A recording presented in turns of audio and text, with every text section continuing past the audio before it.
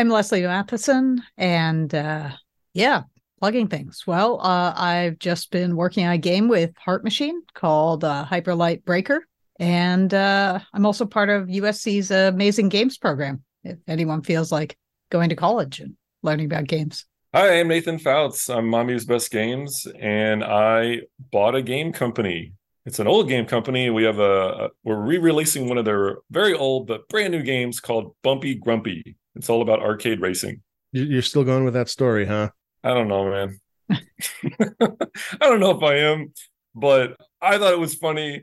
It's my side It game. is funny. It's a funny thing. Listen, I will stick with that joke for a long time. I don't care if it makes money. That's my side game. So I have a secret game also in the works. So Good. That's making money. And I'm Jim, and this is Topic Lords, the only place on the internet you can hear topics discussed. And luckily, with this new guest change, we might bring up Unity. Ooh, plot twist. It's not on the topic list, but how could it not come up? Surprise topic. This is also the first show that I've recorded in this new house. Don't get excited and buy a house. We're still renting, but I'm curious if people will be able to hear an acoustics change because I'm in a different room now. Dude, I would love that so much if you have some really dedicated listeners that can detect that. That would rule. I love those. We've got some audio folks in the That's cool. in the Discord. Yeah, I challenge them to detect the difference. That would be awesome. I would love to know what the 3D. I shouldn't have mentioned it. I should have just waited to see if they would bring it up. And then they're just like calling you out on it. Did you move, Jim? That's what they'll say. It kind of sounded like.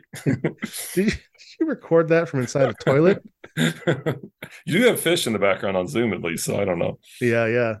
Oh, yeah. I should totally have. I should just pipe in like fish tank bubbling noises into the whole show. An underwater filter on everything. That's right. We don't already get that from artifacting on recording. We need extra distortion. In case you were wondering, this is not a video podcast, so nobody can see you. Good. Are we ready to start on some topics? Mm-hmm. Mm-hmm. Nathan, your topic is thinking of survival shows like Alone. Is wilderness survival a sport? I mean, the only thing with Alone is I think they need to establish a point system because they have a goal and they usually kind of gamify the goal and they tell you how long to last. Well, they don't tell you how long to last in every season, but maybe if they, give it some points or something, it could be a real sport. I don't know. Yeah. What are some things that happen in that show? Like, what are events that you might assign a point value to?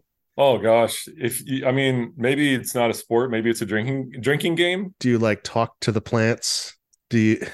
Yeah, well, it's you. So like a really easy Breath of the Wild system would be points for various animals and plants. And so when you wait for killing them. Yeah. Okay. When you kill a squirrel, when you kill a mouse, when you eat reindeer lichen, you definitely hit some point values there. Oh yeah, you should definitely get points for every calorie consumed. Oh, there you go. I would love to see a tally going on the side. You know what I mean? Yeah. I feel like you should get points for obscurity. Yes. Yeah. Points for like how likely it is that this mushroom is toxic based on just how it looks. Oh my gosh. You guys, they've hit all that. Leslie brings up a really awesome aspect of that, which is the show has a running pop-up video kind of thing where anytime somebody does something weird, it gives you text, and facts. And obscurity would be such an awesome bonus points kind of thing. Because style points. Mm-hmm. At this point, we're in season 10 or something, and you've got these crazy, super dedicated survival experts. Really, they're just already living in the woods anyway, and they're so into it that they're into the history of it. And a recent guy was like, "Oh, I'm eating my belt because so and so used to do this." And sure enough, pop-up video goes and tells you what survival, you know what I mean? What happened and why they would eat their belt and stuff like that. Okay. Do the contestants then, do they talk to the camera crew? Is that what's happening? No, they must just edit it like mad afterwards. True to their word, it's really Alone. They really don't have it. They do have to give them all the video back and everything and all the recordings. Based on the show that I watched, it seems like they do these health checkups. Mm-hmm. And so they do see them occasionally every couple, weeks or something so like that. The cameras are just in placed. No, the people have to deal with it. It's part of the an annoyance of the show. It's really insane. It's just like this other level of insanity that they've added to a very, very difficult survival situation. Huh. Is you have to mess with your own cameras. Oh, I and see. it really impacts the survivalist, you know. Right. Yeah, that sounds like a big pain. Like if no one saw it, it doesn't matter. It didn't happen. Right. They do that too. Like it'll be off camera and they're like, oh my gosh, you guys. And then they'll like hold up the thing or they'll say they missed it or something like that. Occasionally. Usually they're amazingly they capture all this stuff. But a guy on like the last season we just finished, he ate his belt. And I think they should have mentioned this. I'm convinced his belt was tanned or made of beef jerky. He wishes. It had like tanning or something in it because he said it's the worst thing I've ever tasted, and bear that in mind for a moment. And secondly, it said the flavor would not leave his mouth, like it's some sort of chemical or something like that. Right. But I bet somebody from the 1800s just has a strip of leather around their belt, right? Like right. literal cow skin, right? Just because you read about someone doing this like 100 years ago or more doesn't mean you can actually do it now. Right. And like if you bought it from JCPenney, they Yeah. probably, you know what I mean? They probably tanned Yeah. it a certain way. But if your dad tanned it 1800 years ago or whatever, you know what I mean? It's probably just literally like cow skin. Mm-hmm. So anyway, the style points would be awesome, but I don't know. I'm also playing a lot of Zelda right now, like Tears of the Kingdom. So, you know, I could totally see squirrel, you know, a lot of grouse, like a lot of birds and different ones. They're allowed to kill martens certain ways, but they can't trap them, I think. And it all depends on the region and stuff. So you could get, you know, points for that. But yeah. Oh, okay. So here's some points. Fishing, but if you fish with a gill net, which is passive, you got to get like 10% of the points. That's not nearly as cool. Like if you actually reel in the fish, you know what I mean? Like way more points. So what about like, are these people naked? Do they have to like find their own clothing? Good Lands. That's another show. No, that's Naked and Afraid. Okay. Which I've not watched that much. I mean, like what is wilderness survival if you can bring gear into the wilderness? Like what is even the point? You know, one guy actually, I hadn't heard this before after watching several seasons. One guy referred to the show as a starving contest. Okay. Okay. So they go into the wild and like things are hunky dory for any like serious survival person until fall. And then there's like a literal cold snap. The next day, ice, snow, all the animals hibernate. Good luck. And now everyone just starves themselves out until someone finally, you know, can't handle it anymore. Right. Who could last the longest? Yeah. How did humans live like before agriculture? Like, well, they didn't live in the frozen north. Oh, that's right. the problem. Yes. The show, Yep. The Alone show is so. There we go. They've been through so many seasons. They've done this show in other places, and they've had to put game-like restrictions on it, right? Because they're pretty dang good. People are pretty dang good at living places. They literally put them in the Saskatchewan, right? And it's like nothing wants to live there, right? Well, you just get up and leave before yes. snow comes. The animals are like, man, look at these stupid humans staying here. You know what I mean? And then they just go south because it's awful, you know? And the poor humans that are trying to do this stupid show, they're like, I can't catch any fish because the fish are frozen down deep underwater or whatever. Right. And I can't catch any animals because they've all left and the birds have flown away. They can't track anything. You need to first you need to find a salt mine and mine enough salt that you can preserve, you know, you kill a moose or something. Exactly. And you preserve it with the salt and then you can eat all winter. I've solved You've solved it. Like I would be hella good at this show. Yeah. You should. There's guys that, I mean, okay, so this is a funny kind of like, in my mind, like a golf game kind of thing. People show up now to the show for real 50 to 80 pounds heavier than their normal average weight. That was the other thing. Yeah. Yeah. Like, are they only booking like thin, attractive people? Is that what's happening? One of the guys just said, I'm not doing it. I didn't gain any weight for the show. It's not a starving contest. And several of the other people who did better than him put on 50 to more pounds. And they're not dumb. That feels unfair. Yeah. That's what I'm talking about. Like a golf handicap. You're just like, like your point value goes down if you start the show like by your weight or something. It feels very sport-like. And then I was talking to my family and I just thought like, I just naturally gravitate towards games. And what if we could watch a survival show live and then like pay money, text things, and get things to influence the active show. Yeah. So you could get drones that could drop off things. You know what I mean? You could put money towards things and people fight over it in the chat and they decide what to happen, and kind of like, Twitch, but for real people. I'm surprised. Like this idea was in Hunger Games. At least. I was about to say exactly. They would get drops. The tributes, based on popularity. Oh, I guess the reason it doesn't happen is that all these shows are edited and they have to go through a process.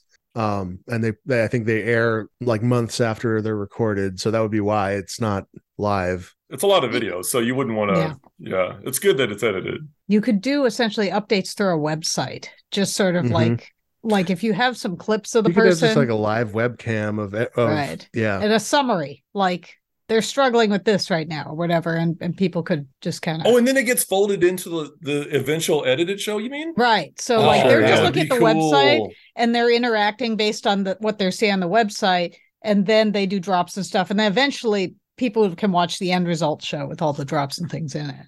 Yeah, that would be pretty cool. I remember hearing about a show, this was like at least 20 years ago in Japan, about a guy who was locked in a room and all he had were magazines, and he could send in like any offer for free stuff in the magazine he could send in and get it, and that was how he had to survive. That's great. And there was a webcam. They apparently paid someone to in real time like move the blur over his penis because he was naked in there. Of course, 24/7. Someone had to be doing that. That's a job. Yeah. It makes it. I always think of the Flintstones with like the pterodactyl, and he's like, "It's a living."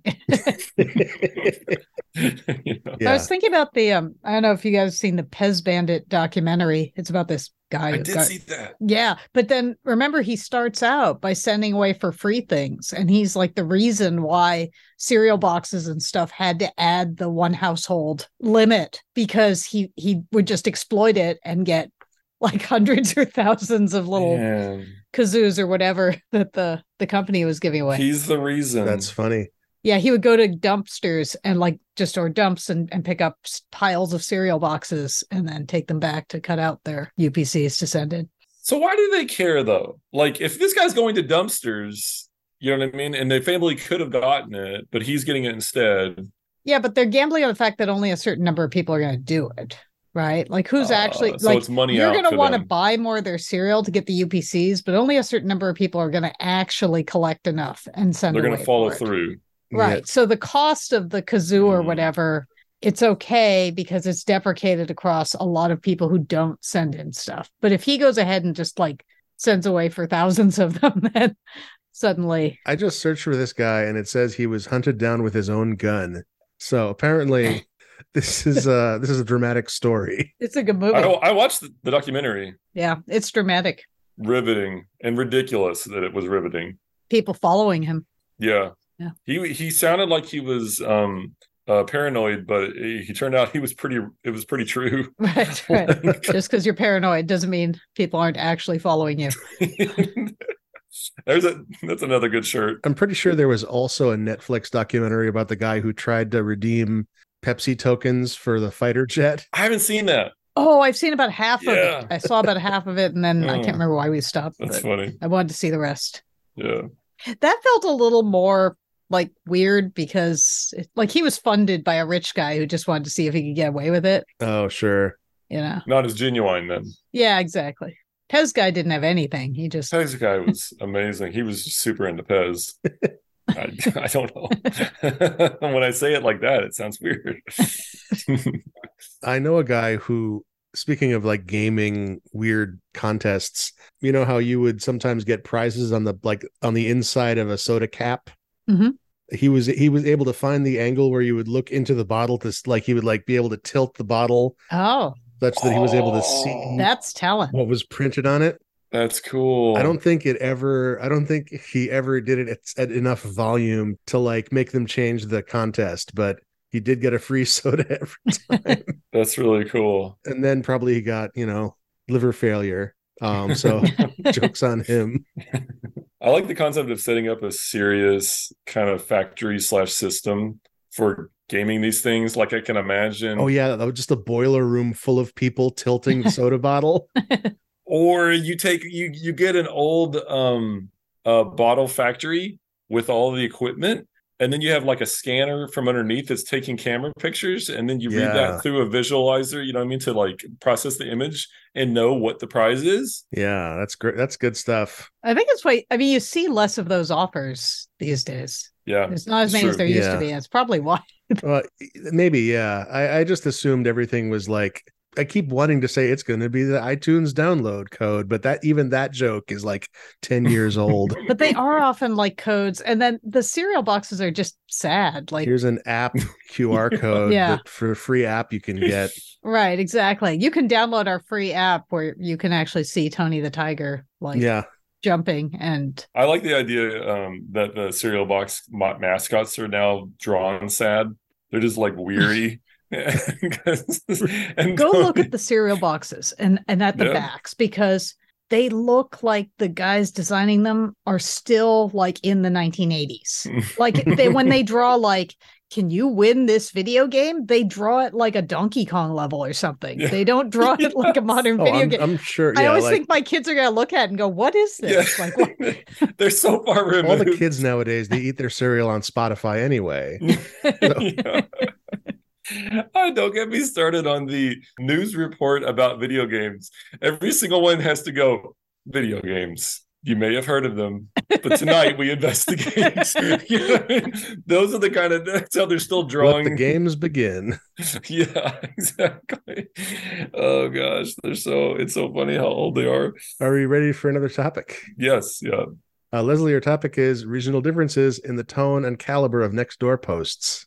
Okay, that was an interesting way that court rewrote what I said, but it's okay. So I live like at the edge of Topanga, which if you live in Los Angeles, you know that's like sort of an area. Then the 60s, like a bunch of hippies went, let's go live in a canyon somewhere, and did for a long time. And then the city grew, and of course, real estate is expensive everywhere. So now it's inhabited mostly by like actors who wish they were hippies, right?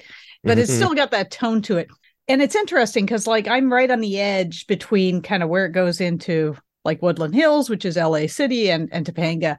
But the posts are radically different between the two areas, even though they're like literally a couple minutes from each other.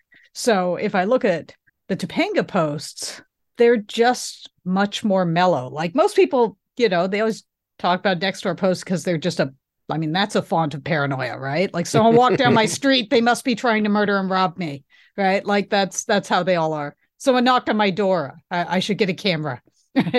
But Topanga has had posts like literally one thread was, I saw a guy peering in my windows and there was a flame war, and the flame war was between the people who were like, it's not cool to peer like in people's windows. And the other half was, no, man, it's fine. That was like Jim. He was probably checking out your remodel. It's cool. Wow. Like that was the level of arguments they have there. Or other posts I've seen are like, I found a baby goat in my yard. What do I do? And one of the top responses was, you need to call the goat goddess. And then one of the early posts actually was from the goat goddess, who was like, I'm actually the goat goddess. Okay. I've got this, right? Like that's closure. I like that. Yeah. And I have to say, like, it makes me a lot happier about my neighborhood and living than seeing the usual Nextdoor posts I see from Woodland Hills, which are mostly like, why can't we take all the homeless and bust them into the desert and leave them there? Which, right, it's just this horrible stuff. But I think it's just kind of interesting that they can differ so radically. And they're close physically, right? Yeah. And they're close physically, right? I wonder if it's like a zoning thing somehow. Yeah. Like, one is county, one's city, but that doesn't really, I don't know. It's just, I think it comes down to attitude. Yeah. Like everyone wants to say Nextdoor can be the same everywhere. It's people always turn horrible and hateful, but I don't know. Sometimes they talk about like goat goddesses. I've never looked at Nextdoor just because of its reputation, but maybe I should. Maybe this new neighborhood is awesome. Yeah, it might be, or it might be horrible. And you might be like, well, that, has destroyed any remaining shred of faith I had in humanity, Yeah. I think it's great that there's so much cultural difference. I mean, I would say cultural. Yeah. Because I think you've got little microcultures going on there And I think you've got like it just filtered itself out. Like the people that want to live in Topanga, Right. even though it's so close, are just a certain way, or and maybe there's a big money difference. I don't know. But even with the money involved, it's amazing that you get that vibe from Topanga and not from Woodland Hills or wherever else. Well, is there a way that sites like Nextdoor could be encouraging microcultures more than the kind of usual like paranoia and Okay, I'm going to go and say something kind of bad, but I'll just say that the bad thing is I'm impressed by YouTube comments.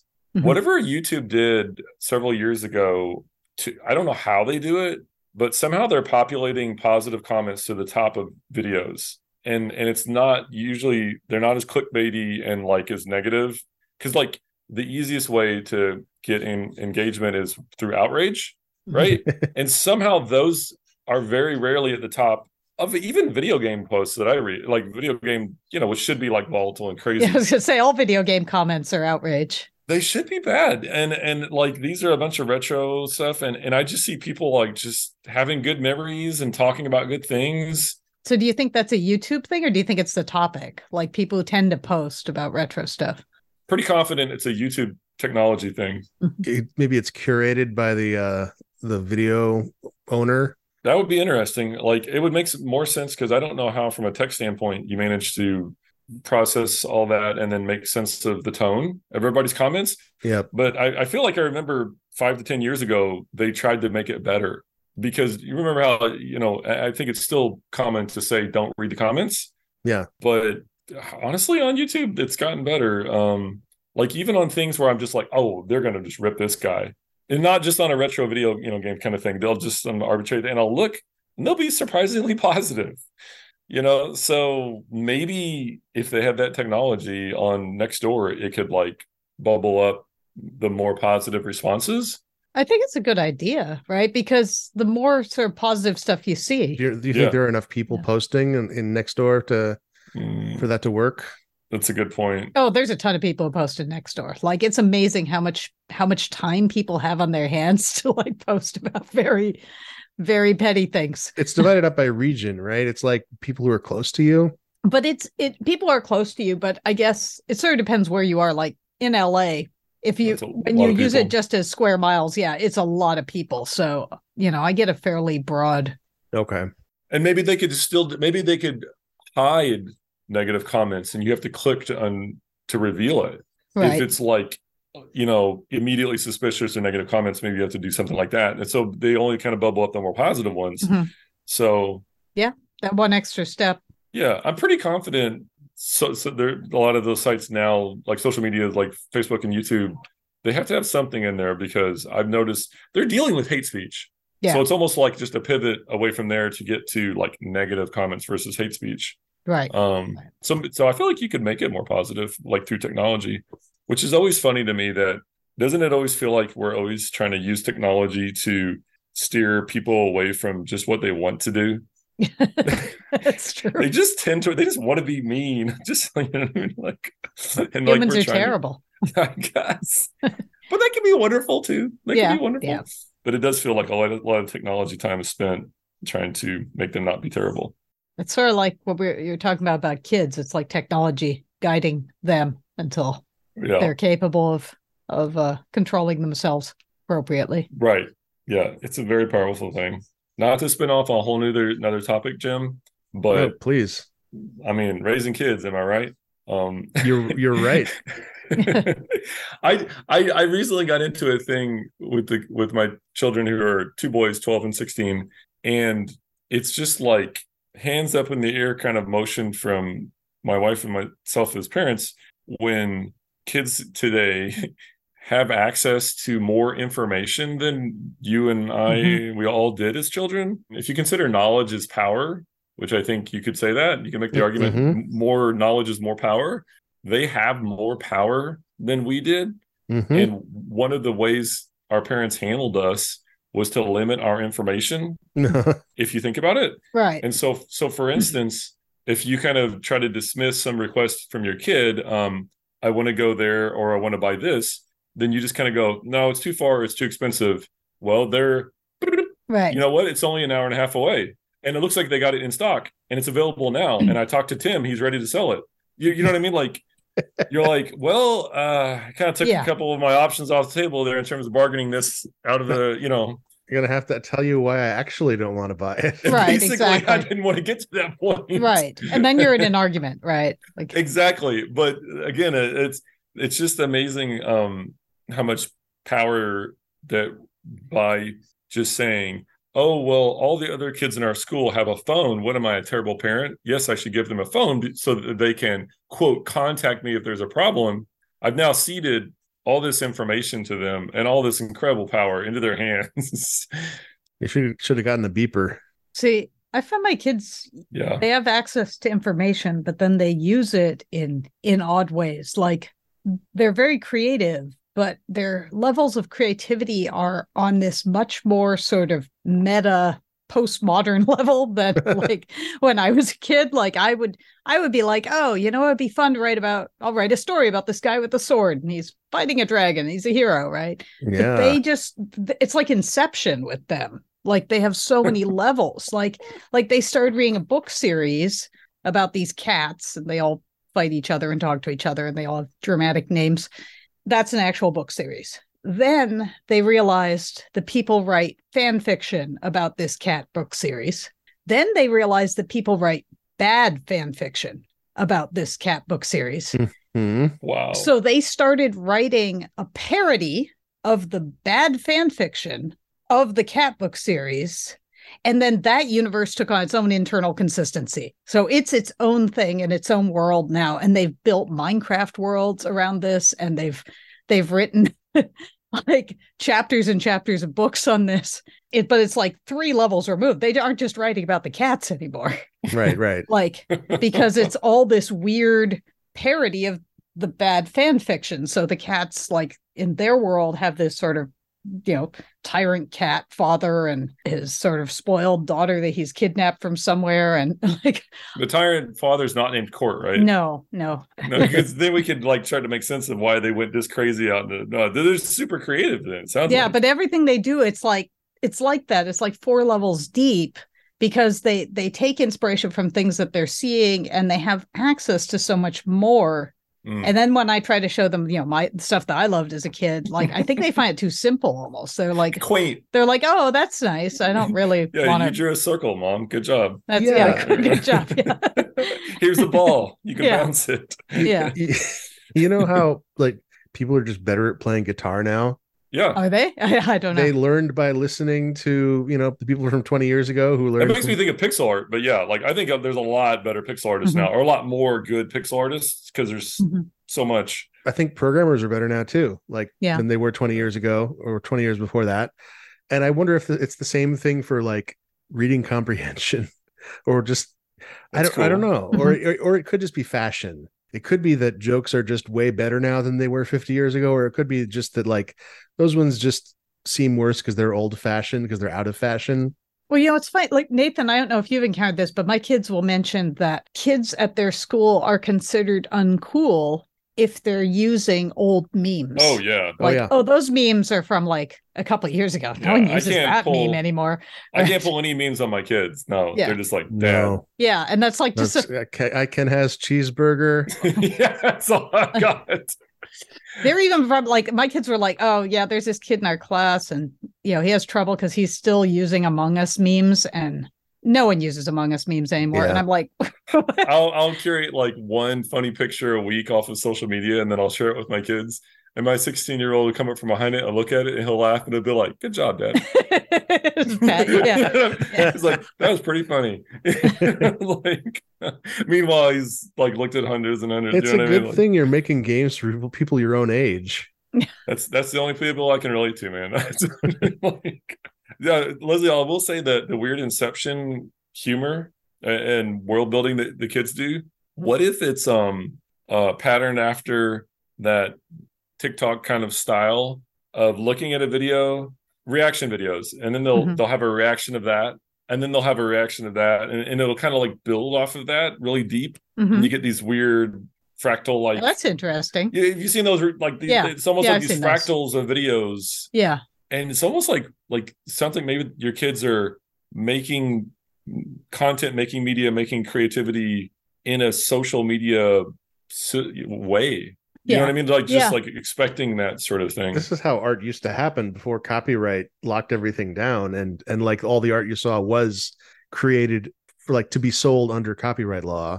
Like people would just make modifications of songs that they had heard and sing their own version, and then people would it would evolve from there. Yeah.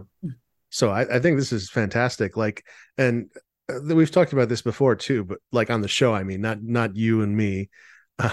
But the idea of like definitely seeing people worrying about like machine learning just taking over the commercial art space. And if that happens, like, yes, artists are going to be like, labor is going to get fucked either way. But humans will make art because humans are wired to make art. And I think if we can free ourselves from trying to make art for a living, that's only for the better. Mm-hmm. Yeah. Well, as long as there are better alternatives. As long as we, no, it's gonna like this is predicated on like eventually realizing like, oh, we should have some basic income or something like that as well. Right. If you're doing things purely to be creative, I think about. I don't know if you guys have read the Ian Banks culture books. A little bit. They're fantastic. Mm-hmm. Yeah, but they're definitely. I like them because it's easier to write, I think, a dystopian book. And these are books actually in a more idealized society. Humans don't need these things. Mm-hmm. They can do what they feel like doing because they don't have to worry about how to live. And they can spend that time in all sorts of ways, right? They can choose to do these things. But I don't know, the machine learning stuff. I mean, right. The current stuff is like not quite good enough, right? Like anyone who's in a profession. No, agreed. Goes, a writer looks at machine learning written thing and goes, this reads badly. An artist looks at machine learning art piece and goes, this looks poor. It's only like the executives who are like, ooh, that's good enough. Like, and I don't have to pay someone. Right. But the thing is that like the machine learning stuff trained off all these people who did exist, but now they're drowning them out. And now they have the problem of it being recursive and training off itself. Can it get any better when it is the dominant voice in the ecosystem? Yeah. I'm perfectly fine with 10 fingers on a hand. I don't know about you guys, like for my art. I don't even need that many. Well, do you have something against like Mickey? Like, yeah. Are we ready for another topic? Sure. My topic is pastry arbitrage. So I was talking to my mom about, she lived across the hall a few years ago from somebody who apparently, and this was in like the Bay Area, so he was making a decent living doing this. Apparently his job was that he would every Saturday buy a bunch of pastries from a bakery and take them to a farmer's market and sell them. Mm-hmm. Where he could charge them a lot. Right. And he just made a living doing this. And there's definitely an implicit implicit like aspect of, if you're at a farmer's market selling your thing, like it is your homemade thing that you handcrafted. But I don't think he ever lied to people. I don't think he for all I know, he the bakery logo was still on the packages. But I think that's awful. Yeah. I mean, so for context, my parents are farmers and they do work at farmers markets. Like we really take our food to farmers markets. Yeah. And there's a couple of jerks that do that thing.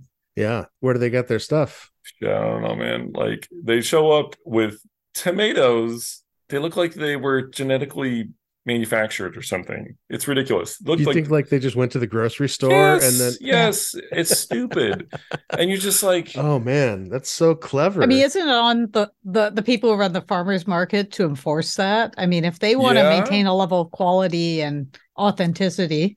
And so what happens is you get into this very entertaining low-key politics that's just you would just die to hear all the conversations around the dinner table, because so-and-so runs the farmer's market. And he said he talked to them and they swear up and down that those tomatoes are from their farm. And you just walk over and you're like, I bet they are. They look a lot like tomatoes that grow on a normal farm, I'm sure. Yeah. And so that's it. That's, you know what I mean? Like so-and-so that runs the farmer's market, he tried and he couldn't do anything about it. And meanwhile, we're just sitting there and it's just like, it's like just having, the Publix supermarket just rolls up with a truck and then opens up in a little keep tent and people are selling directly out of it. And it's like, I mean, I guess, sure.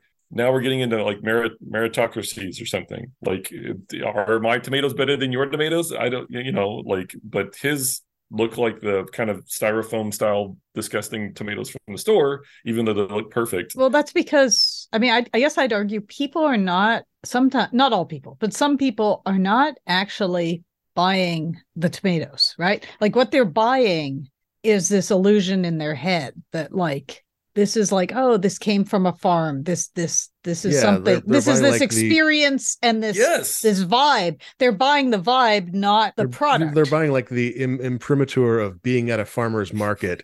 Yeah. I mean, there's tons of farmers markets in LA, right? And I'm sure I want the imprimatur over you have to walk underneath that, Jim, when you go into the farmers market, so that we are all under the same agreement, the same implicit agreement, but it's explicit now. It's written out and it's in Latin too. Yeah. Maybe what angers me, if we really get to the heart of it, is that anyone would fall for that kind of baloney of these. Obviously, most people aren't farmers. Like most people probably can't tell. And this is probably what angers me. This is why I'm actually angry that the one tomato group gets to do it and that your pastry guy gets to do it. You know what I mean? Like, they care because they're going to the farmer's market and not to the grocery store. But like, I think it makes sense for people to delegate that sort of like, okay, someone else tell me if these tomatoes are good. I think the people are right. I think they're just like, look, wasn't it enough? I went to a farmer's market. Like, yeah. And in some ways, I'll go back to what Leslie said, which is, hey, the guy that runs the place should be controlling this better and not just believe this numbskull that says, oh, yeah, my tomatoes are real, or these pastries. What if I said to you, I'll sell you a vacation, and in this vacation, you get to go on an authentic archaeological dig, and you're going to have the experience of being on a real dig and at a dig site and digging up, real, actual ancient artifacts. But then actually, I plant a bunch of stuff in the desert and I take a bunch of tourists out there. I charge them a lot of money to dig up some random stuff that I buried in the desert, right? They're out there because they bought this experience, but they don't know enough to know that. And I'm cheating them because someone could sue me for fraud at that point, but they can't sue the tomato guy. In this scenario, is there an actual archaeologist offering this service? Like, you can really come to my real dig and really dig things up. You mean as an alternative to the one that Leslie's selling? As an alternative to the fraud archaeologist, yeah. Like, is that guy? Does that guy exist in this scenario? Yeah, let's say he does. Does that change it?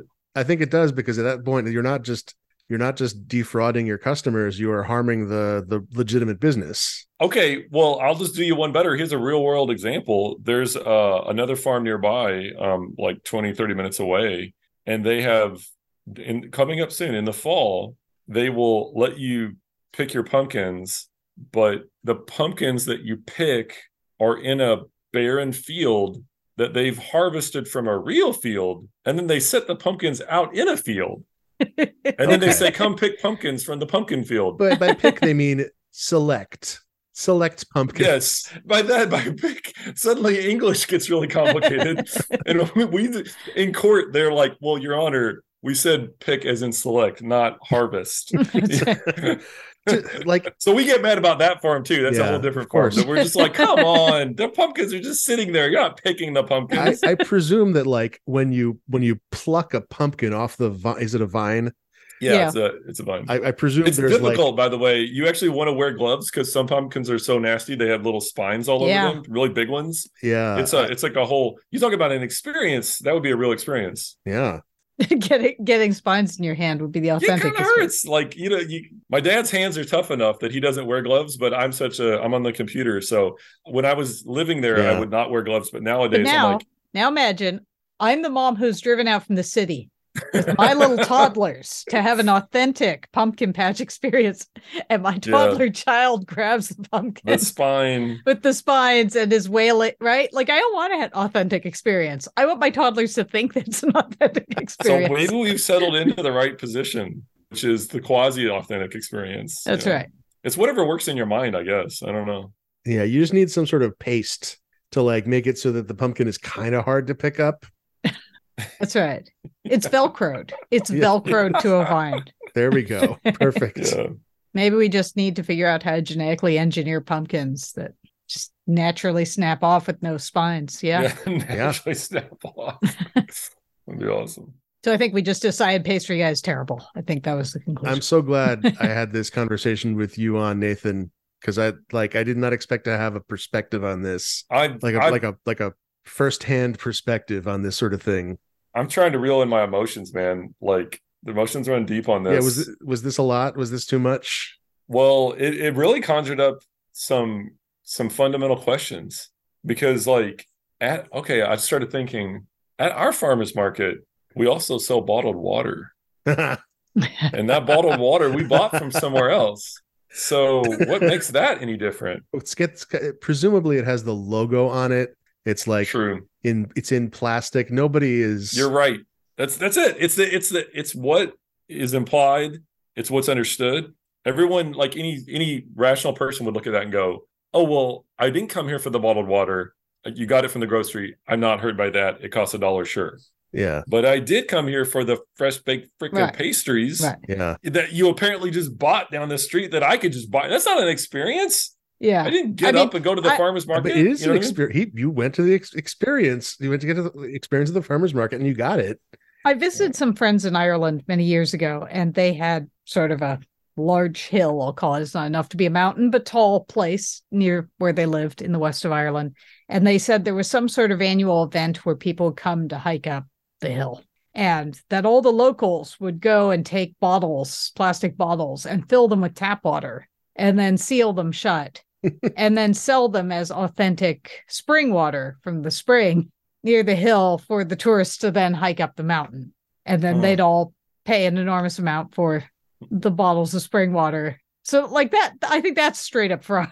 I think that's just straight up fraud. Yeah. I thought you were going to side with the locals there for a minute. No, but it's a local tradition also. But I think there's a lot of I don't know. There's a lot of attitude that's like clever, and well, it's their fault for being so gullible. Shrewd.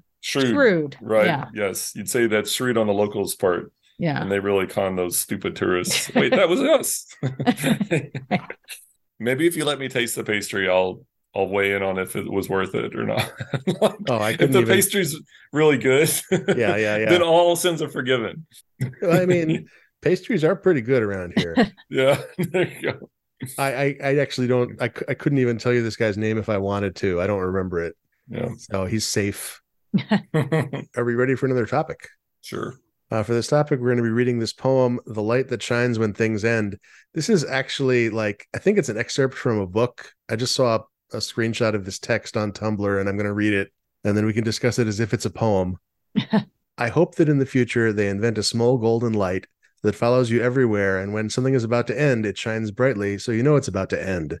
And if you're never going to see someone again, it'll shine brightly, and both of you can be polite and say, "It was nice to have you in my life while I did. Good luck with everything that happens after now." And maybe if you're never going to eat at the same restaurant again, it'll shine, and you can order everything off the menu you've never tried. Maybe if someone's about to buy your car, the light will shine and you can take it for one last spin. Maybe if you're with a group of friends who will never be together again, all your lights will shine at the same time and you'll know. And then you can hold each other and whisper, "This was so good. Oh my God, this was so good." Well, gosh, Jim, I didn't know you were going to make us cry tonight. If this light were a thing, I would be definitely trying to figure out, how can I fuck this light up? How can I make it so the light is a liar? Yeah. So you're going to abuse the light so that you'll get more favors from other people? I mean, is that the idea? At least until my mid-30s, I would be doing that. After that, I would be like, okay, now I get to start thinking about death and loss, and then take the light seriously for the wonderful thing that it is, the gift to us. I don't know if it's a gift. No? I'm going to argue it's not a gift. You think it's a curse? You think? Yeah. Would you put a lampshade on your light? For one thing, it's an idealized idea that people are going to respond to this in a positive way by going, "Oh, I'm going to treasure this. Let me give you a hug," instead of fixating on the fact that it's the last time you'll see them and then maybe ruining an otherwise amazing moment. Right? The light is what caused the friendship to end. Right. The light is what caused. I mean, my daughter has a habit that makes me crazy. Like she likes to pause shows like the movies on Netflix, because she wants to see how close to the end we are, because that tells her something about the plot. Yeah. Well, that's very smart. Is this all going to wrap up really quick, or is there time for them to sort out all these problems? It turns out this is a 2-part episode. Right. Oh, to be continued. So I don't think that knowledge is good. Like, it makes me crazy when she does it. I don't want to know. I don't want to know if the show's almost over or if they have the time to sort it out. I don't want to know that this is the last moment I'm going to see someone. Yeah, I mean, I think you could say, that's a carpe diem kind of mindset, right? You should be that way. You should cherish each day. Just wait to be nice to people when their light finally shines. Yeah, I have to worry about it before then. Or like you're late. Yeah, you kind of just take it easy, and then you see them with the light shining. You're like, oh, I should probably get up. Okay, I'll go over there and talk to them. You know what I mean? Like, right. As opposed to trying to treat everything as a good day and a wonderful blessing every time you wake up. Probably the better way to go about things. Or you could just game it like Jim wants to. Yeah, just use it to mess with people. Try to figure out how much money I can make from this light. But you'd have to keep moving because people would figure it out otherwise. They'd be like, hey, I'm seeing you again. And that light shone last What is even happening? That's funny. We would used to talk, some friends and I used to talk about a concept similar but different of it, like a death clock. You just see the number above their head that just counts down until they die. And, similar but different. Like, and just, I think it's pretty awful to think about. I would also like to see, like, if this light were a thing, like, how would filmmakers use it in dramatic ways? Oh yeah, well, every Disney film at the teary moment, the light goes on and the music swells. Yeah. What happens to Barbie, Bambi's mom? The light goes on and then the camera cuts away just for a moment, and then he's like, "What?" Yeah. And then bam, the light's just on for a moment. Yeah, I'm just imagining like a scene from No Country for Old Men, where like the antagonist, whose name I can't pronounce, he's staring at somebody. The light goes on, and they both look at it, or like and then the camera cuts. Yeah, you're getting into like a Minority Report kind of precog kind of murder situation. See, I see like a Clint Eastwood moment. Like, he's looking at someone, and then the light goes on. And he goes, "Well, I guess it's your time now, right?" Ooh, and you get some good. Okay, I might be in it for the one-liners. Fine, go ahead, Jim. Make this thing possible so we can have some fun one-liners in movies. Looks like your light's up, your light's on. One problem with it would be that, like, it would just be on all the time while you were like walking down a city street, because you're never going to see any of these people again. It'd be like ding, ding, ding, ding, ding, ding, ding, ding, ding, ding. Stop. I'm assuming there's a bell too, I guess. The bell would be really annoying. You're trying to enjoy the moment, but there's a bell. In your light, find the settings, open preferences, check notifications, and turn off bell sound. That's right. Exactly. Yeah, it would be like the eep noise from like Mac OS, whatever. Yes. Please. Yeah. What if you were never going to see this person again, but it was the most annoying glare and an eep sound, and it just sort of ruined any last moment you had with this person? This is a bad poem to do as a poem, because it's really it's just any other topic we could have done. Like this premise is more like just a regular topic. And were we supposed to be poetic then, or what was the point of this poem? Well, so here's like, I've been doing this segment on the show for over a year now, of like, I wanted to, learn more about poetry and how to analyze poetry and think about poetry. So we just started doing like a poem every show. We would read it and then discuss it. And sometimes I'll see something, I'll be like, that's like a poem. I'll do that as a poem. And what I didn't realize was that this is just a topic. Yeah. It felt like a poem when you read it. That's true. Yeah. Oh, I'm going to disagree. I don't think that was a good poem, man. I think that was like a shower thought, which I think you should like, find some Lord Byron or get some real poetry in here. If you really are true to yourself and want to do poetry. Have we done any Byron yet? I'm not sure. Because this is like amateur hour. It sounded really, you get some E. Cummings or I don't know what, but do something real. Yeah, we've definitely done some E. Cummings. But those are poems. We did real poems. Well, yeah, I'm just trying to help you make your best show, because you're the one complaining about the show. For sure. And I appreciate that. I'm just trying to give you like a sense of the breadth. We did Data's poem about the cat from Star Trek. That was a good one. Mm-hmm. Yeah. I try to keep a good balance of like, this is a good joke poem versus this is a real like literary poem. Okay, fine. Well, then file this under joke poem then. How's Okay, that? And that's then maybe fine. you can, reconcile the show and the problems therein. That's right. Are we ready for another topic? Sure. Leslie, your topic is a wild takahe have been reintroduced into the mountains of New Zealand. How did I do on that pronunciation? That's good. That's good. Takahe are really actually very interesting. And not just, they did get reintroduced. So last month they got reintroduced back into the wild again.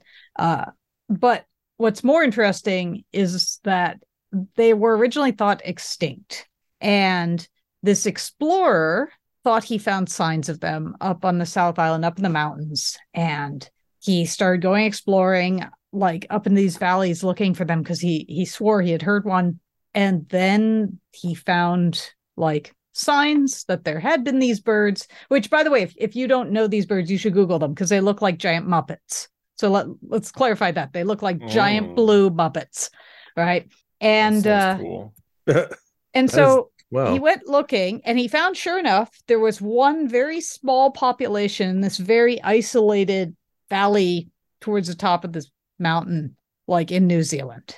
And so then they decide, okay, we have to bring them back because they're too close to extinction. There's only a few left. And they decided the best way to do this was it would be the only way to this valley was either on foot climbing up the mountain, or I think they maybe had a seaplane in later. Maybe at the time they only were on foot, but they decided we can't bring the birds down. It's just too stressful for them. If we try to take the birds out, they'll just panic and die. So what we're going to do is we're going to take the eggs, and we're going to take the eggs and we'll take them down to an incubation center and raise them and raise a population. But we can't get the eggs down unless we can keep them warm. And this was quite a long time ago. So I want to say it was the 40s, but it might be earlier. I may be mistaken there. So they decided, okay, the best way to keep the eggs warm is to have chickens sit on them. But we're going to carry them down a mountain. So the chickens need to be sitting on the eggs on top of backpacks that are being carried down a mountain by people. Wow. So they were like, well, where do we find chickens that are going to do this? So they had like this chicken competition, right? Like where they made obstacle courses and things for the chickens to see which ones were the best ones, staying on eggs no matter what terrible things happened to them. And like one of the big winners was this one chicken who had been bouncing with a bunch of chickens on top of eggs in the back of a pickup truck, and then fell out of the pickup truck with the nest, rolled, and landed upright still on the egg. And they were like, okay, you're a winner. Like I've always felt like this should be made into a Disney film because they'd have the whole montage. That's pretty great. Yeah. Yeah. And they got all these chickens. And then so they finally got these chickens that could manage adverse conditions and hauled them up a mountain and put eggs in the backpack and put the chickens on them. And they hauled them back down again. And that was how they and then they hatched the birds. And then they started feeding them with puppets and things so that they would think that they were being raised by other takahe. And they built up the population. And this has been going on for like, I don't know, 80 years or something, 70, 80 years. Yeah. And now, finally, after all of that, last month, they reintroduced them to the wild. That's amazing. Yeah. After it's 80 cool. years of a breeding program? Yeah, it might be less, but they definitely, I mean, I would say they got them down no later than the 60s. That's a long game. That's like a generation ship. Like someone started this project. But for like birds. My grandchildren are going to reintroduce these birds back into the wild. Yeah, the guy who discovered them, he actually lived till he was 98, and he died the early 2000s, maybe 2007 or so. But yeah, it was just kind of nice to see that they've been reintroduced back, and they're actually trying to, because I don't know how much attention anyone's paid to New Zealand, but New Zealand's problem is that like they had all these birds that don't fly, including the takahe, who I went to go see. Like I actually liked these so much that I dragged my husband on their honeymoon to an obscure island off the coast of New Zealand and we're going to see these birds. And they were there because there was a very small population of them on this island. Like it's pretty amazing they brought them back, but they've been killing the predators on the mainland that got introduced because there were no natural predators before that. Right. Like, yeah. So I'm ready for the Disney movie. Did we just call it Takahe? Yeah, I call it Takahe. Like that's the Yeah, name, right? That's a pretty good. Takahe. Yeah, I'm getting like a Cool Runnings kind of feel out of this that's because right. it's such a crazy story and it's so distant and all this stuff to go through to do the whole thing. That's right. It's like the underdog kind of thing, and then in the end, Right. see. But now you can have a happy ending to the movie. So now it's time for Disney to do it. But the Disney won't mention that the guy actually died. Like in the No, movie, he gets to see it happen, right? they can. They when they do a guy dying because he died of old age, they show them as an older person still alive, like enjoying the program or something, and then at the end they just put up the text. Oh, yeah. Oh, okay. I thought it was gonna be like his portrait, like a photograph in a frame. They could do a photograph next to the and text. then the bird walks by it. Oh, like there you go. It or something. Kisses. It pecks at it. Pecks at it and then knocks it over. They eat like grass seeds, the birds. So yeah. So you put like grass seeds on the maybe photo. they just put in the grass and it's just attack. And they're big. I should add they're really pretty big. They're like knee height or so at least. So the birds are walking around eating the grass, and when the camera pulls back, it's his grave. It's on his grave. Exactly. And the music swells. The way the light goes on when he sees the Takahe. The Takahe's light goes on. Yeah. Sorry. How big are these? Are as big as a chicken, or they're bigger than a chicken? I'd say they're about knee height. Wow. Okay. Yeah, they look like big blue Muppets. Big red beaks, big red legs. Yeah, that's and really they can't fly. I've got a Google image search up, but these are very amusing looking birds. I'm going to ask a really Midwestern kind of thing. Do they taste good? Well, apparently, yes. I actually have read about people who ate them before they were thought to be extinct, and they said they tasted really good, which is not a reason anyone should hunt them down now. Yeah, I was going to say they ate them before they learned they were extinct. That's amazing. Well, they hadn't gone they hadn't been declared extinct. They never went extinct, but they hadn't been declared extinct yet. They're close. Yeah. Yeah. Okay. People thought, it's still fine to eat these because whatever. Yeah, because whatever. Which is what people think about most birds is right. How does it taste? I mean, I immediately wonder, okay, is the meat blue? Like why would the meat be blue? I don't know. There's chickens, their meat's black. There's like specialty chickens that have like weird. He cut open Cookie Monster. Is he blue inside? Oh, I hope so. That would be fraud if not. Yeah. As advertised. Oh man, I want to see that kind of cookie in the window, like slices of Cookie Monster leg or something. It's blue and icing. Yeah. Does he taste like cookies? If I had a pastry shop and it's Halloween time, then you sell like slices of Cookie Monster's leg, but they're cute and there's like a little icing bone, in it, I just don't know how blue tastes. What does blue taste like? Blueberry? Blue cake frosting? Blue raspberry. Could taste like blue raspberry. That's not a thing. There's no blue raspberry. It is. It's like grape flavor, right? Grape flavor doesn't taste like grapes. It tastes like grape flavor. Grape flavor. Man, that makes me angry. Yeah, blue frosting. Sugar. It tastes like sugar. I'll go with that. And that same poor mom who went pumpkin picking with her toddlers now gets to the window with the Cookie Monster leg and they're just sobbing. But he's like, he sculpted out of pastry and icing and he's holding his leg and it's cut off as a stump. But then there's like little cookies laid out that are his leg chopped up and you can buy those cookies. This store would rule. It would be awesome. It would have we should open this pastry shop. Very specialized clientele. People would love it. I would eat Cookie Monster cake every day. Yes. Now I want to make a Cookie Monster cake. He would want it this way, Oh yeah, that's true. He'd probably appreciate it on some level. Yeah, kind of demented, but would he say it's a living like the Flintstones bird? Yeah. I think I'm willing to use that catchphrase anywhere. By the way, it doesn't matter. I just love it so much. Like any shrugs his shoulders and any like dead animal that you eat. There should be like a voice box in there. Like as you're cutting as you're butchering the chicken, it's a living. That might make me go more vegetarian, by the way. I might consider that. Eating Cookie Monster makes me think of Spaceballs, where there's like Pizza the Hut. And the guys are like, sure. oh, pizza, you taste delicious. It's a living. That could make me turn. Yeah, man. I could go for vegetables more. I eat a lot of vegetables just for the record, but not at that point. If everything talked to me before I had to eat it, I think of the Hitchhiker's Guide or the restaurant, The End of the Universe, had the cow. Yeah. came around to talk to you Yes. about how he was tasty. Are we ready for another topic? Sure. Nathan, your topic is how are we feeling about Boston Robotics advancements? Do we welcome our new robot overlords or not? So you're going to have to tell us about these new advancements, because I remember the one that sounded like bees, and I think they have new ones since then.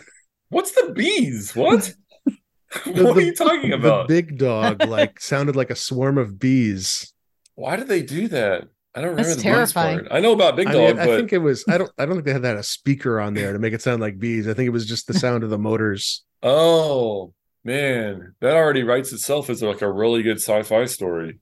You know what I mean? The guy's running down the street and slips in it's been raining and And he hears the bees. he's up against the wall and he hears the bees coming, man. That would be an excellent start to a movie. Yeah, that's. You're like, why is he running from bees? I'm pretty sure that's a Black Mirror Black Mirror episode. episode for sure.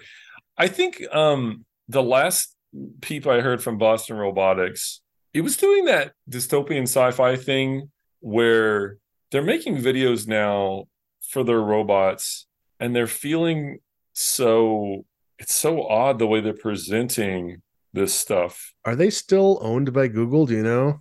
Oh, I actually don't know that. That's a good question. But the way they're presenting this stuff is got a real are you not entertained kind of attitude to it, where it's now they're making the robots do all this stupid stuff. And I'm like, you guys are the like one of the highest end, most highest profile robotics companies, and you're goofing around. Like, you do not have to do this stupid stuff to impress us. Show us like serious robots. That's the thing. I actually think that's a marketing tactic Yeah. to make people be like less terrified of this whole concept. Well, that's what makes me more terrified, because I can Okay, see it. It feels like that. It feels very much like don't be worried, kids. The robots are going to be, look, the robots are fun. That's what it feels like. It does not feel like they're doing, I'll just say they're not doing a good job, because it feels really creepy the way they're doing It's things. even creepier like, that way. It's even creepier. Like, if they were just serious about it and laid it on the line and it said, look, humanity's kind of over because the robots are pretty freaking awesome at this point, then I would just feel a little bit more certain of it. Right now, it just feels uneasy when you see things. You're like, what am I supposed to infer from this? Because we're not stupid, and the robots jumping around and doing backflips and like singing songs and doing breakdancing. It's like, are you making a Target commercial? Are you explaining to me how the robots are doing? You know what I mean? Like, I don't get it. It just freaks me out. I guess I'll just say that. I worked on a robot. I spent a few years working on a child companion robot. You can look it up. It's called Moxie, Moxie. It's a good name. Yeah. I guess after my experience with Moxie, I no longer feared robot overlords. Like, it was just so easy for anything to go off the rails. Like, so easy. That's interesting. That's a good perspective. That I stopped being concerned. I was like, oh, okay. Yeah. But how much of that do you think is that this is like a consumer product versus like this is like an industrial grade product where that costs millions of dollars each to manufacture? Oh, I have no doubt that they are of a far, far, far higher quality bar, right? And they're semi-reliable, but I just feel like there's still probably so many ways to break them still. Yeah, it might be like an LLM situation where like the only reason we don't know how bad these robots are at everything is that we don't have, millions of people playing with them at home. Right. Exactly. Well, that makes me feel a little better. Boston Dynamics is currently owned by Hyundai. That's weird. That's very weird. Their most, well, I don't know about most recent, but in 2016 they made a dog named Spot, and they're selling them to the general public for $75,000. They were trying to make consumer dogs, and there's an SDK, so you can make your own killer dog. Remember the Aibo before? Oh yeah, Sony dog you could get. I think that was more like 10,000, right? I know 75 is a 10,000. Was it that much? Still, that's pretty crazy. Dan had one, Nathan. Really? Yeah, he had an Aibo. That's funny. I remember he brought it into work at some point. I don't remember that. That's funny. Okay, according to this, it's the Aibo was only 2,500. That sounds more reasonable. Yeah. Still, I don't know what to think of it all. I think it's just when I saw that, it just weirded me out from the the quasi funny kind of videos they were trying to put out. Consider, when I think about everything, I like people to kind of do what they're good at or be sincere somehow or play their role. It's Mhm. like they're not acting their age almost. Behave. Like, you guys have a really awesome job. You're making these amazing robots. Like, show us something technical. You know, when robots do backflips, I think that's really, really cool considering how hard it is to make anything bipedal and want to stand up. Yeah. So if it actually did a slam dunk on a basketball goal or something like that, or like jumped off a wall and then did it, that would be pretty insane. But the recent ones are just sort of kiddie, and maybe it's like you said, they're just trying to appeal to kids. But Well, I think it's like, why are they making consumer ones? I see, that scares me. Like, makes me think that they're running out of money or something at that point. Like, why is there, that consumer division? Oh, this is actually predated Hyundai. The Hyundai purchase was like 2021. I was just going to say though, like if they're owned by Hyundai like sells products to consumers, maybe this is part of their business, is they're trying to like see if we can sell these robots to people. I don't want anyone to own the big dog. Like, Yes. those are crazy powerful. It's too loud, too scary. Too many bees. Yeah. They should just own bees. That's right. We should get more bees around. Yes. Robotic bees. That would be helpful. Yeah. Put them on that. You know what I mean? Don't make the dancing, singing robots. We've got people that can do that. Let's get on this bee problem. Pollinate flowers. We also have people who can pollinate. Like you just use a paintbrush. But the bees are so good at it. Come That's on. true. Like, Yeah. let's just the bees like it. The flowers like it. We like the honey. It's a win-win. It is. It's win-win-win for everybody. Yeah. Should get them back out there. More bees. Fill the world with bees. More bees, man. I'm always advocating. If it's empty, fill it with bees. Just bees everywhere. Now I'm getting into that Oprah meme where she's screaming bees. Speaking of old memes. Yeah. Those are my old memes. That's a classic. I mean, my kid's name is Winston. Winston is a name that I think it's just past the edge where like people no longer consider it to be an old man's name. Mm-hmm. Yeah, no, classic names are coming back, right? The grandparent names come back. They come back cyclically because like people are like, oh yeah, I didn't grow up with an old person in my life named Winston. He's so old. The name's so old they don't even know. Exactly. Yeah. Yes, it's just beautiful again. Yeah. Like that meme, like the icon has cheeseburger or like bees for everyone. Like those have to come back at some point.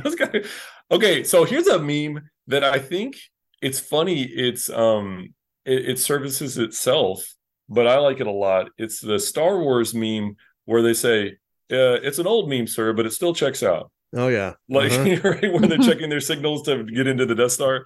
Yeah. That one like fixes itself. It solves its own problem. Yeah. Like, it's self-referential. Yeah. No, that one will never age. I basically need that meme on a shirt anytime I talk to kids, just so they kind of get it. It's just like, oh, he's the old person. Okay. Yes. Star Wars. Yeah. Yeah. Star Wars. I remember that. Yeah. My kids have gotten to a point where they consider Star Wars a bit passe. So yeah. Star Wars. It's like 50 years old. I mean, yeah. Although my older kid likes Star Trek. Oh, and man. she dressed up as like Spock for Halloween one year. That's awesome. And basically none of her friends knew who she was. Only older people who answered doors knew who she was. Hey, and they were she excited. She knows who buys candy. That's right. Kids don't buy candy. The old people buy candy. Yes. They're like, true. I get that costume. Here's a bigger candy bar. It's funny. And that's all the time we have for Topic Lords. Leslie, if this is something that you want, where can people find you on the internet? Oh. You don't have to. It's okay if you don't want people to find you. Pop around. You could, I guess, look for me on Twitter, X, but I try to avoid that place now because it seems to be. Would you like an invite to the Topic Lords Discord? Sure. Why not? All right, I'll pass one along, so perhaps people can find you in there. And Nathan, if this is something that you want, where can people find you on the internet? I am Mommy's Best Games. I am still on Twitter because I have games to sell, and Twitter's awful, but I'm there.